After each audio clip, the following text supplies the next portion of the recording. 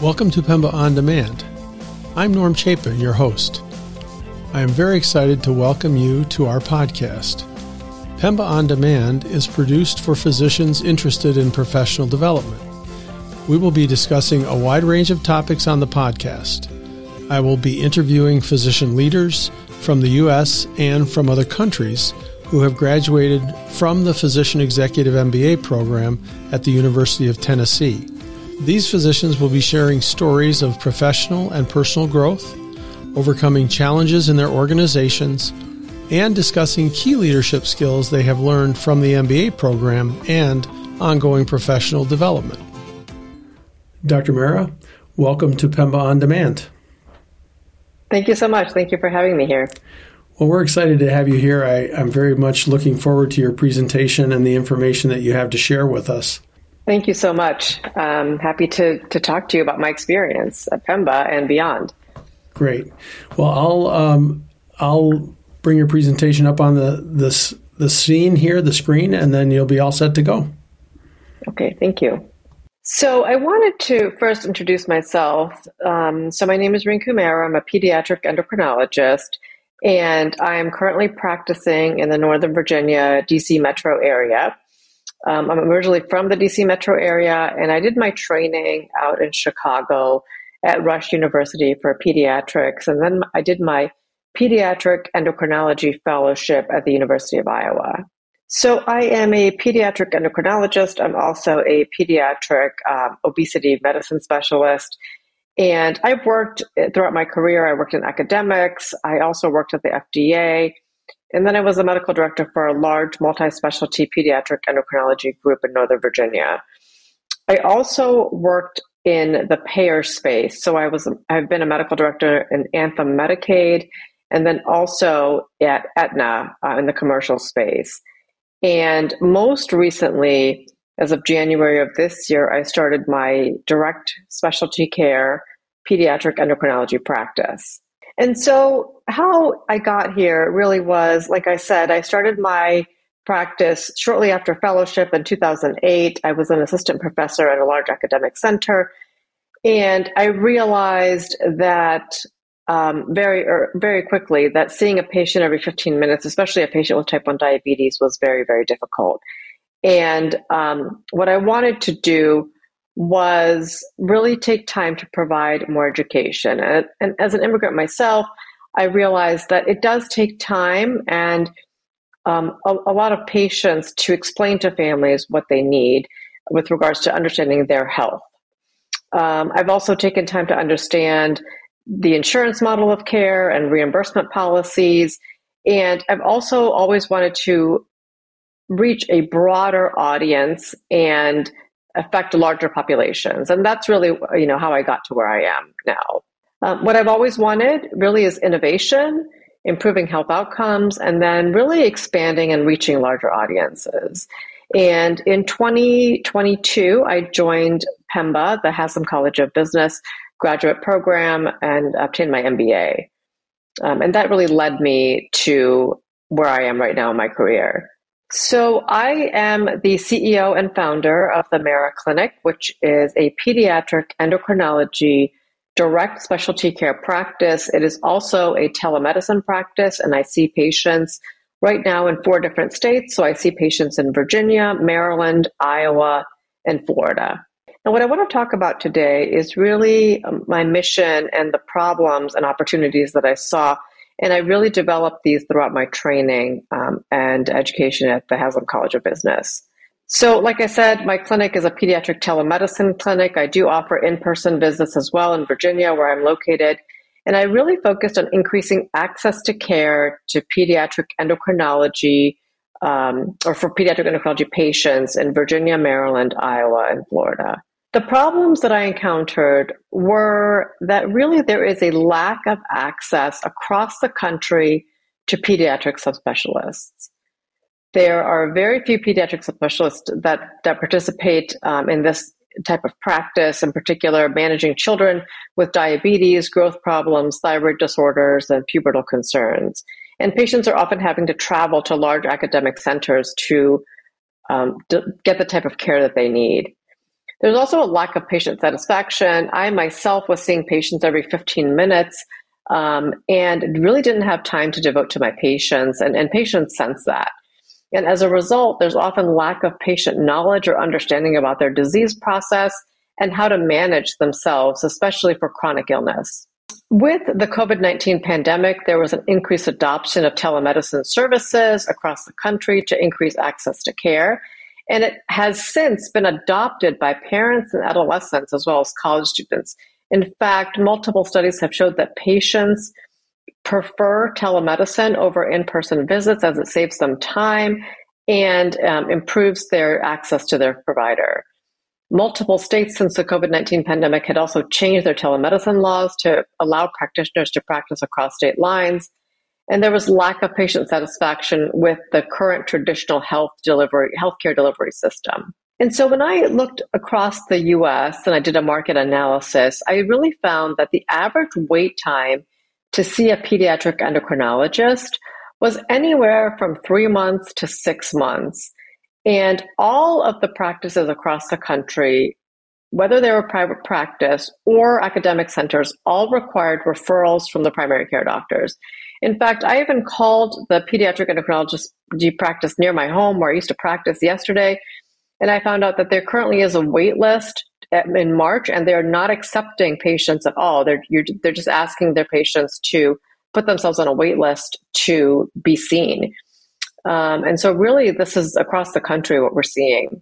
There's a lack of patient satisfaction with the current healthcare environment. So we typically see patients as pediatric endocrinologists in practice every 20 to 30 minutes. And this is due to the need for increased volume due to decreased insurance reimbursement. And there is always a need for a referral and often insurance restrictions based on who can be seen and what type of care we can provide. From a patient perspective, there's often a lack of understanding of the diagnosis and the treatment. So patients come in, they're usually in and out of a room within 10 to 15 minutes. By the time they're checked in by the MA and put in and see the doctor, really they spend maybe 5 to 10 minutes total, and they really don't understand their diagnosis. Often I found that my patients were Googling things that they didn't understand in the office. Not to mention, after the visit, there was no direct access to the physician.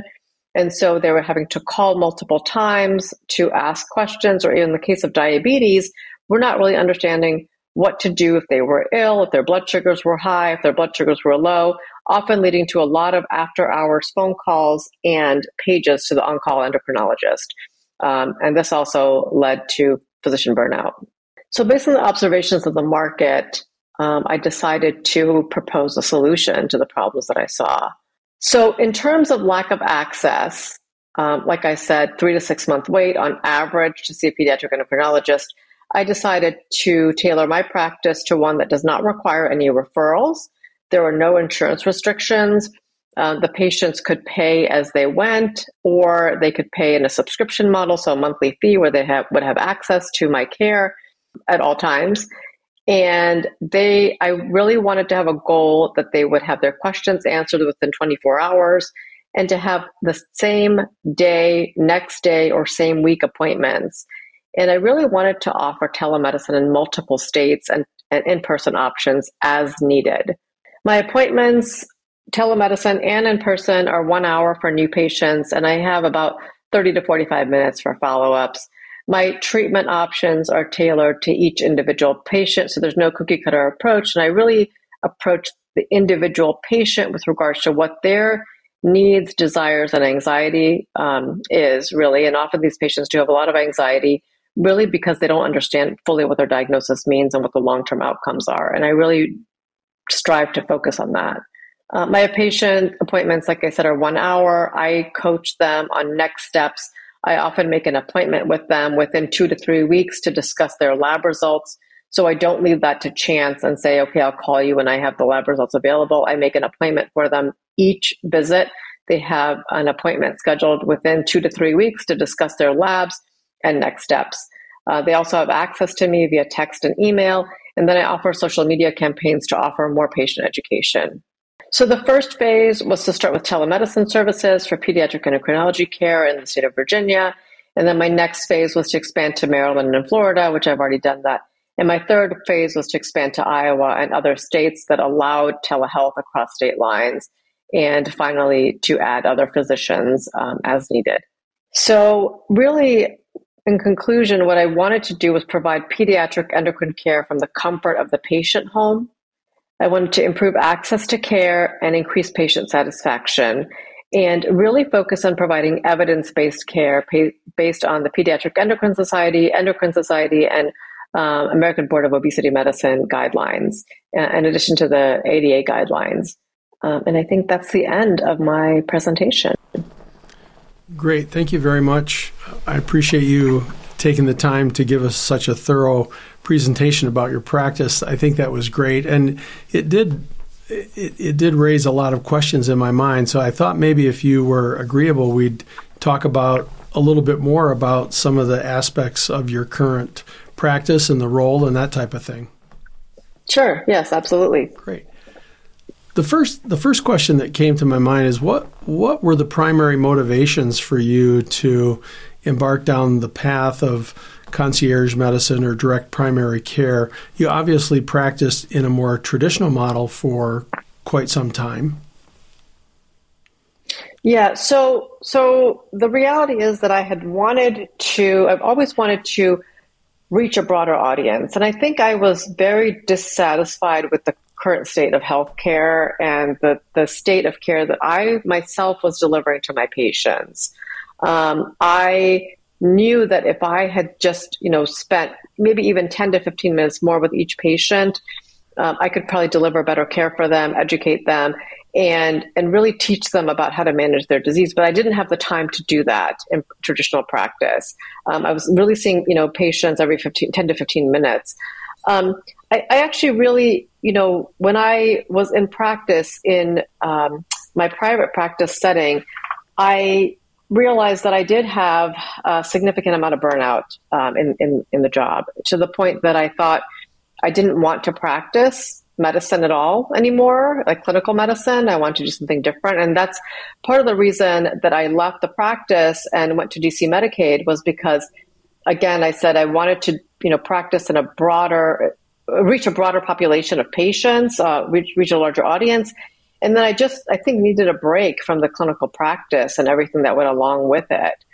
I think ultimately when I did my MBA and talked to my colleagues at the MBA program, I went into the program thinking I would want to do something in corporate medicine or go higher in the insurance world with regards to care, how we manage care.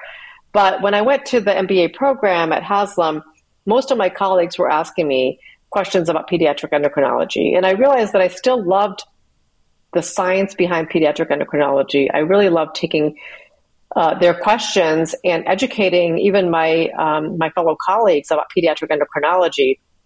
And I started thinking, maybe this should be just a trial for me to see if I can do it, if I can actually develop a care delivery model that I would be satisfied with and that would help patients. So I think I wasn't ever done with clinical medicine. It was just the way that I was delivering the care that I didn't want to do anymore. And how long were you out of clinical medicine before you transitioned back into this model?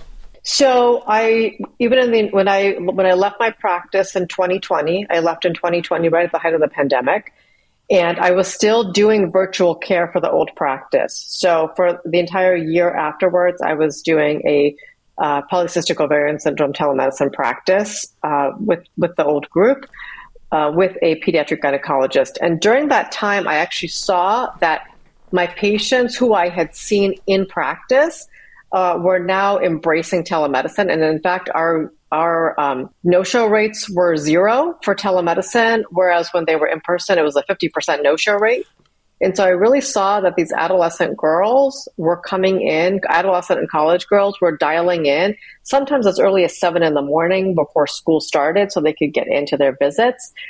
And I saw that that was a model of care that I had always wanted to do, but we were so limited by insurance restrictions. And with the COVID-19 pandemic, those had been lifted. And so when I started seeing, some of those things, I thought, well, it would be nice if I could do this on my own outside of the clinical, practice setting.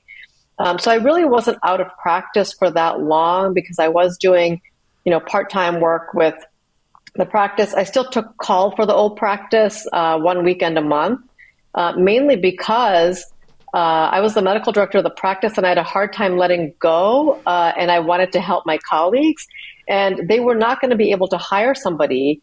In fact, it's 4 years later, they still have not hired anybody at all. And so there's a significant shortage of pediatric endocrinologists across the country. So I really wasn't out of practice for that long, but probably fully maybe about a year and a half that I didn't see patients while I was trying to develop this model of care. And now that you've started up the Mehra Clinic, are you still helping out the practice at all? No, I'm not anymore. I mean, I'm too busy in this practice to do it. But they have about a 4 to 6 month wait still to have patients come in. So was your ovarian care practice the cystic ovarian disease that you were working with, polycystic ovarian disease? Was Yes. that your first foray into telemedicine, or had you been using it in the clinic for other patient populations? Yeah, so my goal when I was the medical director of the pediatric endocrinology practice was to do diabetes care virtually.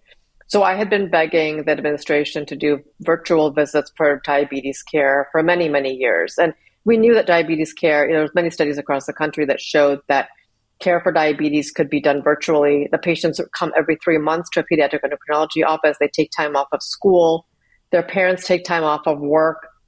They're missing often whole days of school to come in to see the doctor. And all I was doing at the visit was really all I had time for was looking at their blood sugars and making insulin dose adjustments. And that could easily be done from telemedicine. And in fact, I would have probably had more time to see them telemedicine because I wouldn't have to have the MA check them in and then bring them back to the room and do their blood pressure, height, and weight, which takes another 10 minutes.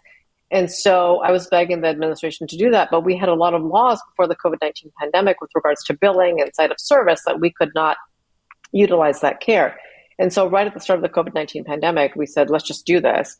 In fact, I was the telemedicine director of my practice because I really was thinking that this is the direction I wanted to go before the COVID-19 pandemic, but we weren't making any headway at all. We had probably seen one patient in a year via telemedicine, and we saw them for free and, weren't able to bill for it. So there were a lot of restrictions. But the PCOS clinic we did really right when COVID hit, we were, geared up to do telemedicine, and we were able to bill for it. And I was able to see them from my home and they were in their home, and we could bill for those visits. And that's really how it started. Can you tell us a little bit about the difference between your financial model in your concierge practice, your direct primary care practice, versus the practice that you had when you were in the clinic setting, in the group? Right. So I don't now, because I practice across state lines, I don't have insurance that I take for my visit itself. So my consultation fee is direct care to the patient, meaning they pay me directly. They use their FSA or HSA, or they just pay, their fees. But then I provide a super bill for them with all my codes, and they get reimbursed by their insurance depending on what their out-of-network rates are. Are there a large percentage of insurance companies that will pay that out-of-network fee for your services? There are several insurances that will pay out-of-network. I don't know what, off the top of my head what the rates are, but sometimes they're anywhere from 50% to 80%, depending on what the each individual person has for their out-of-network coverage. Not to mention that they have deductible, some of them have high deductible plans, so they sort of have to meet their deductible before. That being said, when I was in a traditional practice, I often had no idea what my visits, what charges were being collected for my visits. I would see the patients. I had no idea. The only way I found out one time was that I looked at a review. I looked at myself online, a review, and somebody had reviewed me very poorly in my old practice. And it wasn't for the care that I delivered. It was because they were charged $650 for my visit fee. And they had paid a copay, and they had thought their insurance was covering it. And then the practice billed them $650. At that point, I realized that, it may not be very different. And there's a lot of hidden healthcare costs that we as patients and as doctors also are not aware of for our patients. So I could see a patient, with an insurance-based model, they pay a $25 or $30 copay. And then their insurance has certain things that they won't pay for, or they have to meet a deductible, and so they bill the patient anyways. So I really wanted my model of care to be very transparent, like my pricing is very transparent. And I'm in the process right now of having laboratories bill me, so LabCorp, Quest, or Sunrise bill me, and with a direct care model, we can actually get lower lab rates, lab cost for our patients, because sometimes patients are paying exorbitant amount of fees for labs as well. But I really wanted a model where patients knew exactly what they were paying for upfront, and without any hidden fees. And I think that's also what direct care offers. So do you pass those costs, those lower costs, through to the patients, or is it considered Yes. part of the package? No, so we pass on those lower cost savings onto the patient as well. Do you have any kind of similar arrangement as it relates to medication costs, which is another huge burden on a lot of patients? Right. I don't. So some direct care practices do, and they're allowed to have in-house pharmacies. The state of Virginia, it's very complicated to do that. So I don't have an in-house pharmacy, and I don't plan to do that right now. But I do look to see what the cheapest option is for my patients as far as their medications are concerned. As a pediatric endocrinologist, I mean, I think the most expensive medication that I was prescribing in practice was probably insulin, but the insulin, prices have gone down significantly. And now the cost of the medications, such as the weight loss medications like Wegovy or Ozempic or Mounjaro, I mean, those are the highest cost. And unfortunately, I don't have a way to lower the cost if insurance doesn't cover those. But our medications like metformin or thyroid medication are generally not too expensive, and those are the typical ones that I use in my practice. I use other medications to stop puberty, and often I will, their insurance will cover those. And so, we usually don't have, a high cost for some of the medications other than the weight loss medication. What percentage of your practice are from patients within Virginia versus the Maryland, Iowa, and the other states that you have branched out into? Yeah, so the majority of my patients are in Virginia and Maryland. So I practice in Northern Virginia. I have for many years, and I used to see patients in Maryland as well when I was at the academic center. And so most of the patients are finding me in Virginia and Maryland. I do have patients from Florida as well who have found me. I have patients with diabetes who have found me from Florida. And so I would say, as far as percentage-wise, I would say, 10% from Florida. At this point, I probably have a few patients, maybe 10% from Iowa, and then the rest, 80% are from Virginia and Maryland combination, which really is not too far. I mean, I'm 20 minutes outside the border from Maryland, so people can drive 20 minutes across the border and see me. What percentage of your patients were patients that followed you from your clinic? Zero. None. Really? None. Yeah. I had left the practice, and the practice had sent out a letter actually in 2020 when I left, when I, still working part-time, but I had left the position as medical director. And so the practice sent out a letter saying that I was leaving the practice. And so I really started this practice from no patients that followed me. And I, really wasn't, I didn't have a non-compete because it's been about 4 years, but I really didn't reach out to any of my former patients or let them know that I was, practicing. One of your interests in starting the practice was resolving access issues and spending more time with patients. I'd be interested to know what feedback you've been getting from the patients that you are seeing, comparing the interaction with you compared to a more traditional model. So I will say the feedback is it's night and day, to be honest. So spending an hour with a person or with a patient and their family, and then following up with them pretty regularly really allows you to be more involved with the patient and really understand a lot of, their social factors that come into play. I'm really involved with a lot of the, patients who have really lack of understanding of their medical diagnosis. I really can spend that time and delve into it. Not to mention, I do nutrition counseling and education for my patients, almost every single one of them, regardless of what they come in to see me for, because there's a lot of conditions that they have that are directly related to their eating and their lifestyle. And so I have a long time to spend with them. So I have a lot more fun in my clinic with my patients. I've learned a lot from them. I enjoy that patient interaction. And that, it's sort of a double-edged sword because I have found certain disease processes and diagnoses that have been missed sometimes for many years, not because they saw somebody who was better than me, but it's really because the patients didn't have a physician that had the time to ask them certain questions or really delve into certain lab abnormalities that I look at really closely now, and I've picked up on things. And it's sometimes very hard because I get very emotionally attached to the patients and their families too.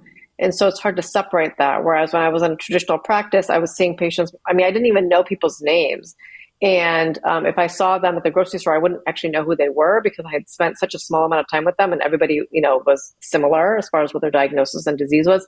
And now I know who my patients are. Sometimes they're sending me recipes that they have made, or they're sending me pictures of themselves in their prom dresses and saying, thank you so much for helping us do it, get to, our goal, or, these diabetes patients who haven't had good control for many years and now are understanding things and sending me pictures of themselves and their A1Cs and their CGM readings. And so I have a much more personal relationship with my patients. I really strive to have each patient feel like they're a member of my family. And I also focus on patient advocacy. So I've had patients who have had brain tumors, for example, and we're not able to get in to get in for an MRI for 3 or 4 weeks. And I have to call the, radiology center saying, you need to get them in today. And they do. And so I think seeing it from a patient perspective is also very important for us as physicians to understand what patients go through when they're on the phone on hold, or when they don't understand, what lab tests mean and how much anxiety that causes for patients for their children. So it's really been very emotionally rewarding, but on the other hand, also it makes me be more involved. And sometimes I think about some of these things a lot more than I did in my previous practice. Speaking about that, that involvement can sometimes have a double-edged sword to it, or have a double-edged sword effect. What is your current time commitment and the access that the patients have to you? How do you maintain a work-life balance with the advocacy and the obviously the amount of personal involvement that you have with your patients? So I take a much smaller load of patients. And so I think my goal is, to be honest, no more than 200 patients total. Mm-hmm. And I'm almost halfway there. And I started in January. So I think that's my limiting factor is I really want to provide quality care, and I have to limit the number of patients that I see. That being said, not every patient, wants to pay for the services, and I'm fine with that. And so I really had a hard time in the beginning setting boundaries, but I do say, it's Monday through Friday, 9 to 5, really. If it's an emergency, then of course I respond to it. But otherwise, 9 to 5, no weekends at this point. And I really try to get everything taken care of before, the end of the business day. Now, that being said, if there is obviously an emergency or something, then I do have, partnerships with local pediatricians. So if there's an emergency, they couldn't go to the emergency room, they go to their local ER. But patients in this model actually are very respectful of the doctor's time. And I don't have people abusing the system at all. In fact, most of the time they're very apologetic, saying, we're very sorry to have bothered you, but we just had a question about this. And usually it's not anything super complicated, but they're very respectful of my time, and they know that I'm available, and they know that I'll get back to them. And I think that decreases their anxiety also. So how do you mentioned social media in your presentation, and mm-hmm. I'd be interested to know what you have found to be the most effective way to market your services, and also what is the most effective way for patients to contact you in synchronous ways, or do you use more asynchronous communication with them like texting or emails? Yeah, so I use all of those. So social media I found has been helpful. So the biggest thing about social media, I will say, is that I didn't want to do it at all. Like I never wanted to do social media. And I think we as physicians in general are not comfortable with social media. When I was in practice, I mean, it was a no, like just don't put yourself on social media. Don't do anything. But what I found is that there's a lot of quote unquote influencers that are not physicians. They're not in healthcare, and they are saying they're spreading a lot of misinformation to our medical community that is just wrong and sometimes dangerous. And I felt like, I mean, part of a large physician community that really advocates for social media use, with evidence-based information. And there's a lot of us who are just starting to really provide evidence-based information. We provide society guidelines and really talk to the patients in a way that they are comfortable with. I mean, a lot of people, I think their statistics are that there's Instagram and Facebook are still the two most heavily used social media platforms by patients and families. I even started, being on TikTok because these, adolescents are all on TikTok and they have a lot of misinformation that they are getting from TikTok. And my goal really was to educate and empower patients. It's always been that. And then to do it in a platform that they're comfortable in. And that's what I've found has been the benefit of social media. What I talk about on social media is very common things. A lot of it is on nutrition. I talk a lot about PCOS because that's been a passion of mine. I talk, about thyroid disease and things that are related to pediatric endocrinology and diabetes and obesity. I put recipes on there. And so things that are helpful for my patients, but engaging as well. And I think that is another way to spread education that patients need because they're going to get it from somewhere. So they might as well get it from a reputable source. Was there a special, how did you get comfortable with social media? Is this something, what approach did you take? I don't know if I should say it on your podcast, what approach I took, but it is, I am still not comfortable fully with social media, so I'll just put it out there. So it's just something that I forced myself to do. And I had a marketing expert actually help me get comfortable with social media. And she really forced me to say things. I'm still not fully comfortable with it, but I think I've gotten more comfortable as I do it more and more. So. And how often do you release something onto Instagram or Facebook? Do you have a regular schedule? Yeah, so I have an assistant now that helps me. So I was doing a lot of it on my own, and I did a lot of it by myself for about 6 months. And then I just, with the practice getting busier, I just don't have the time to do that. So I have an assistant now, and she has a calendar. We talk about it weekly about what month we're going, for each month, what we're going to do. So October was, discussion about Halloween, and we talked a lot about endocrine-related things related to and diabetes-related things related to Halloween. And then November is Diabetes Awareness Month, so we're going to talk a lot about diabetes.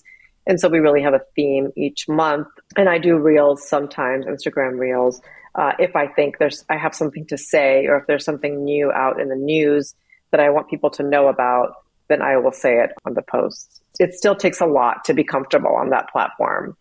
And how long have you been on those platforms? When did you start? January, I would say. So just earlier this year. Well, that's great. It's interesting. I think a lot of people have the same discomfiture with putting themselves out on social media. It's not a platform that a lot of physicians, at least in my age group, have been really comfortable with. So it's interesting to hear how you're using it, and it sounds like you're getting a great response from your patients on it. Yeah, I mean, I'm very surprised. I was very surprised that, people are actually interested in looking. And I had a marketing expert, like I told you, help me with the very first one. And I was terrified to do it. And then she made me say a couple things and posted it. And I think I had like over 1 million views on it. And I was shocked, honestly. I was shocked that, I said, a couple things about things I don't do as a pediatric endocrinologist, like I don't bring juice in the home, or I don't, bring sugary treats in the home. And people were really mad about some of those statements that I made. And I think that's how it got over 1 million views. People were saying I was a bad mom and a bad parent, and I don't let my kids have juice. And it sort of just spun from there to say, well, I got more ideas of, well, what do you drink then? And so I started talking about that. Like, I just offer water and milk. And then there was, a lot of questions that came from that, from parents saying, well, what kind of milk and how much? And so some of it sort of just spewed from there. And I think a lot of it, I take some of these comments that people have and realize that there's a lot of information that people don't have. And so what ends up happening is people didn't even know the right, parents also, and I didn't either as a parent, know what's the right portion of food to give to a child. How much activity should they do? And so as a result of that, I actually created a course. So I have like a 42 module online course that I created for parents to talk about nutrition, diet, exercise, hormone conditions. And that really, the idea, a lot of it spurred from social media use, because I was seeing a lot of people asking the same types of questions over and over again. That's great. That's a great example of how you can address a need that you might not have even identified at the beginning of this journey. Right. That's fascinating. This podcast is sponsored by the Physician Executive MBA program at the University of Tennessee, Knoxville's Haslam College of Business. In less than 1 calendar year, this program will equip you with valuable business acumen and leadership development not found in traditional medical school curriculum. Are you ready to join the longest-running physician-only MBA program in the country and a network of nearly 1,000 PEMBA graduates? Visit tiny.utk.edu/POD podcast for information about this exciting opportunity.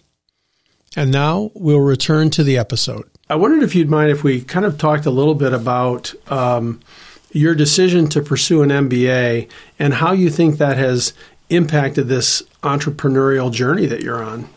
I think it was life-changing. I mean, it was really life-changing. For me, I was at the crossroads. I think I was in practice for many years.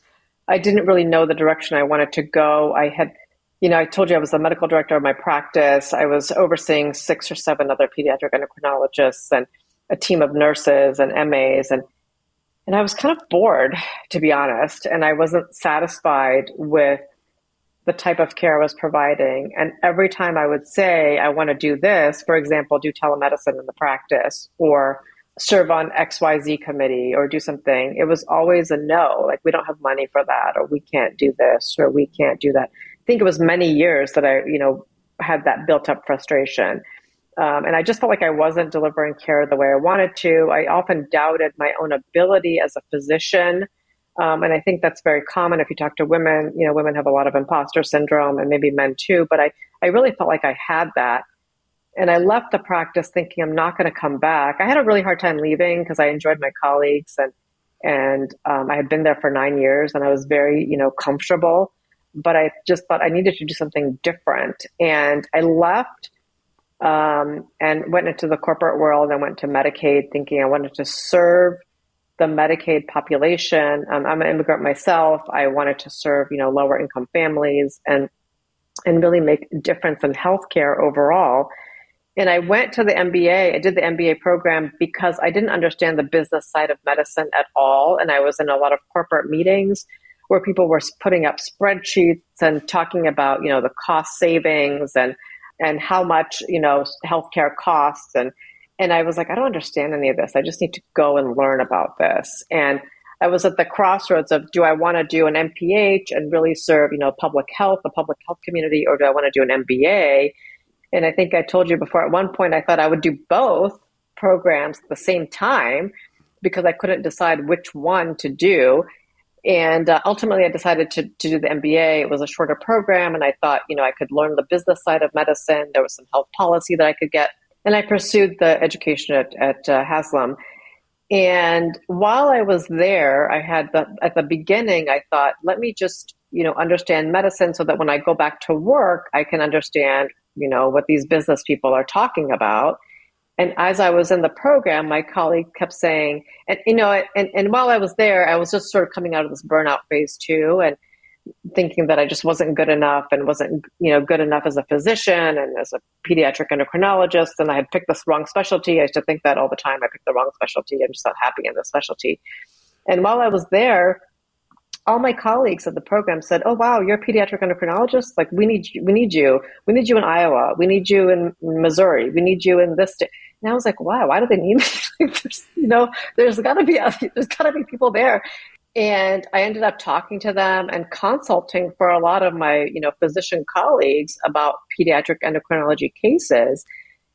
And really through the mentorship of the program, we had to do a final project at the end of the year to present. And I thought, well, let me just come up with a business plan and see what happens. I mean, I'm not going to do this. I'm not going to go back to pediatric endocrinology ever and practice.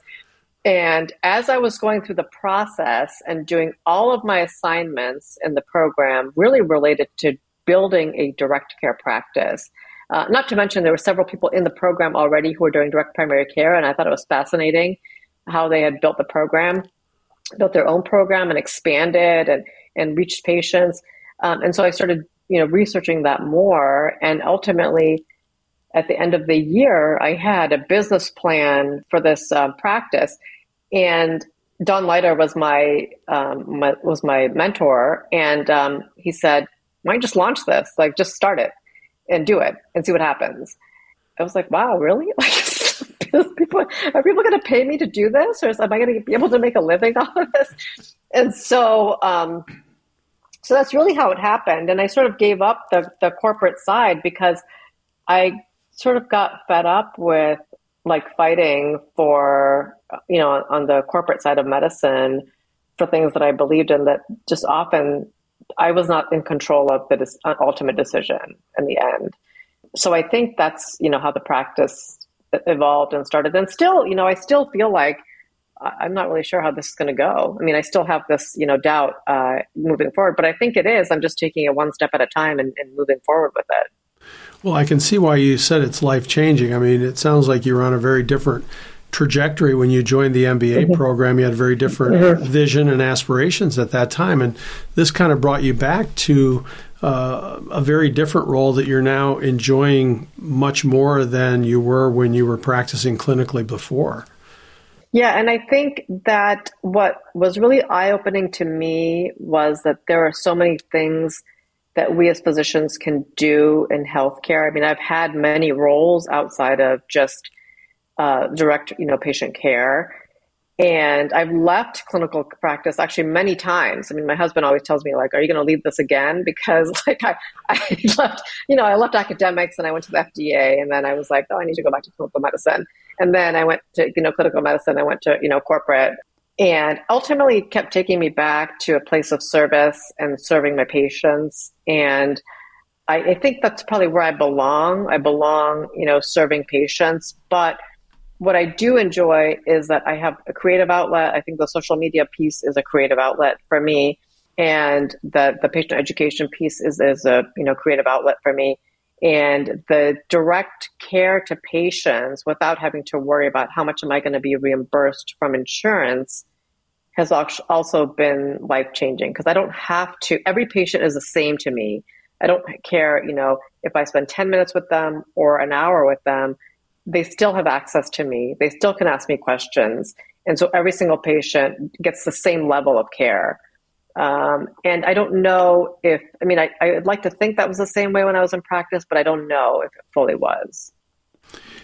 When you chose an MBA program, did you have a sense of certain things, certain structural things or organizational aspects of a program that would fit your work-life balance the best? And were those the factors that led you to choose the University of Tennessee, or were there other factors that led to you coming to Haslam for your executive MBA? So there were a lot of factors. I looked at several programs, and I looked at the length of time that the program would be, and also I looked at the cost. And I have 2 children. They're aged now 11 and 13. And I'm really the primary person who takes care of them. I mean, I do all those school drop-offs and pickups, and I really wanted something where I didn't have to be away from them that often.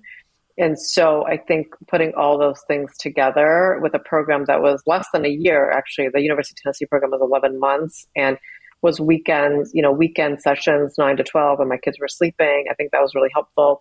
And then there were some in-person, time also that allowed me to have, networking and understanding of, really focusing on the education piece of it was important. But I think putting all those things together really helped me pick the program. Not to mention, I had a friend who did the program 2 years before me. And when I was trying to decide between the MPH and the MBA, he was like, you just have to do the MBA. And this program is the best one. It's supportive. And I think that's really where I thrive, is in a supportive environment that's not really cutthroat. And it was designed for physicians. And I really didn't want to be in an MBA program where I had a lot of 20 and 30-year-olds who were just in a different path than I was. And so I think having a program that was directed to physicians was also very important to me. Well, this has been a great interview. I really appreciate you spending so much time sharing with the audience. I guess the last question that I would like to ask is there anything that we haven't really touched on that you think was critical or pivotal in this journey that you'd like to share? I think the only thing I'd like to say is that as physicians, we often feel stuck in the roles that we're in. I have had, many physicians, men and women, reach out to me saying, we just feel stuck in where we are, and we don't know how to make a leap to go, to one, move to one thing. In fact, my husband even says to me, I could never do what you did. I could never do all this.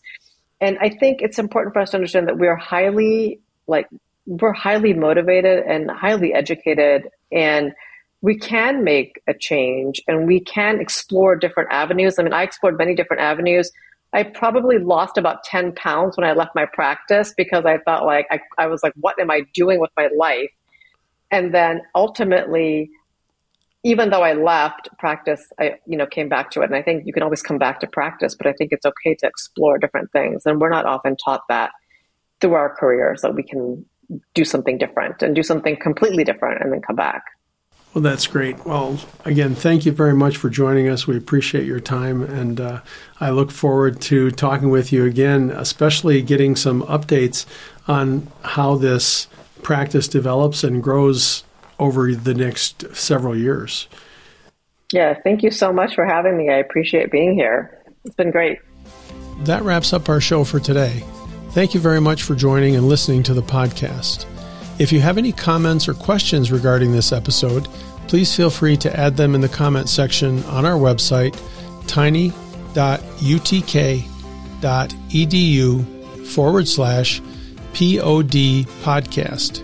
We love hearing from you and are happy to answer any questions you may have. I will add a link to the website below. Please also don't forget to subscribe to the podcast by clicking the subscribe button. Add Pemba On Demand to your podcast library today.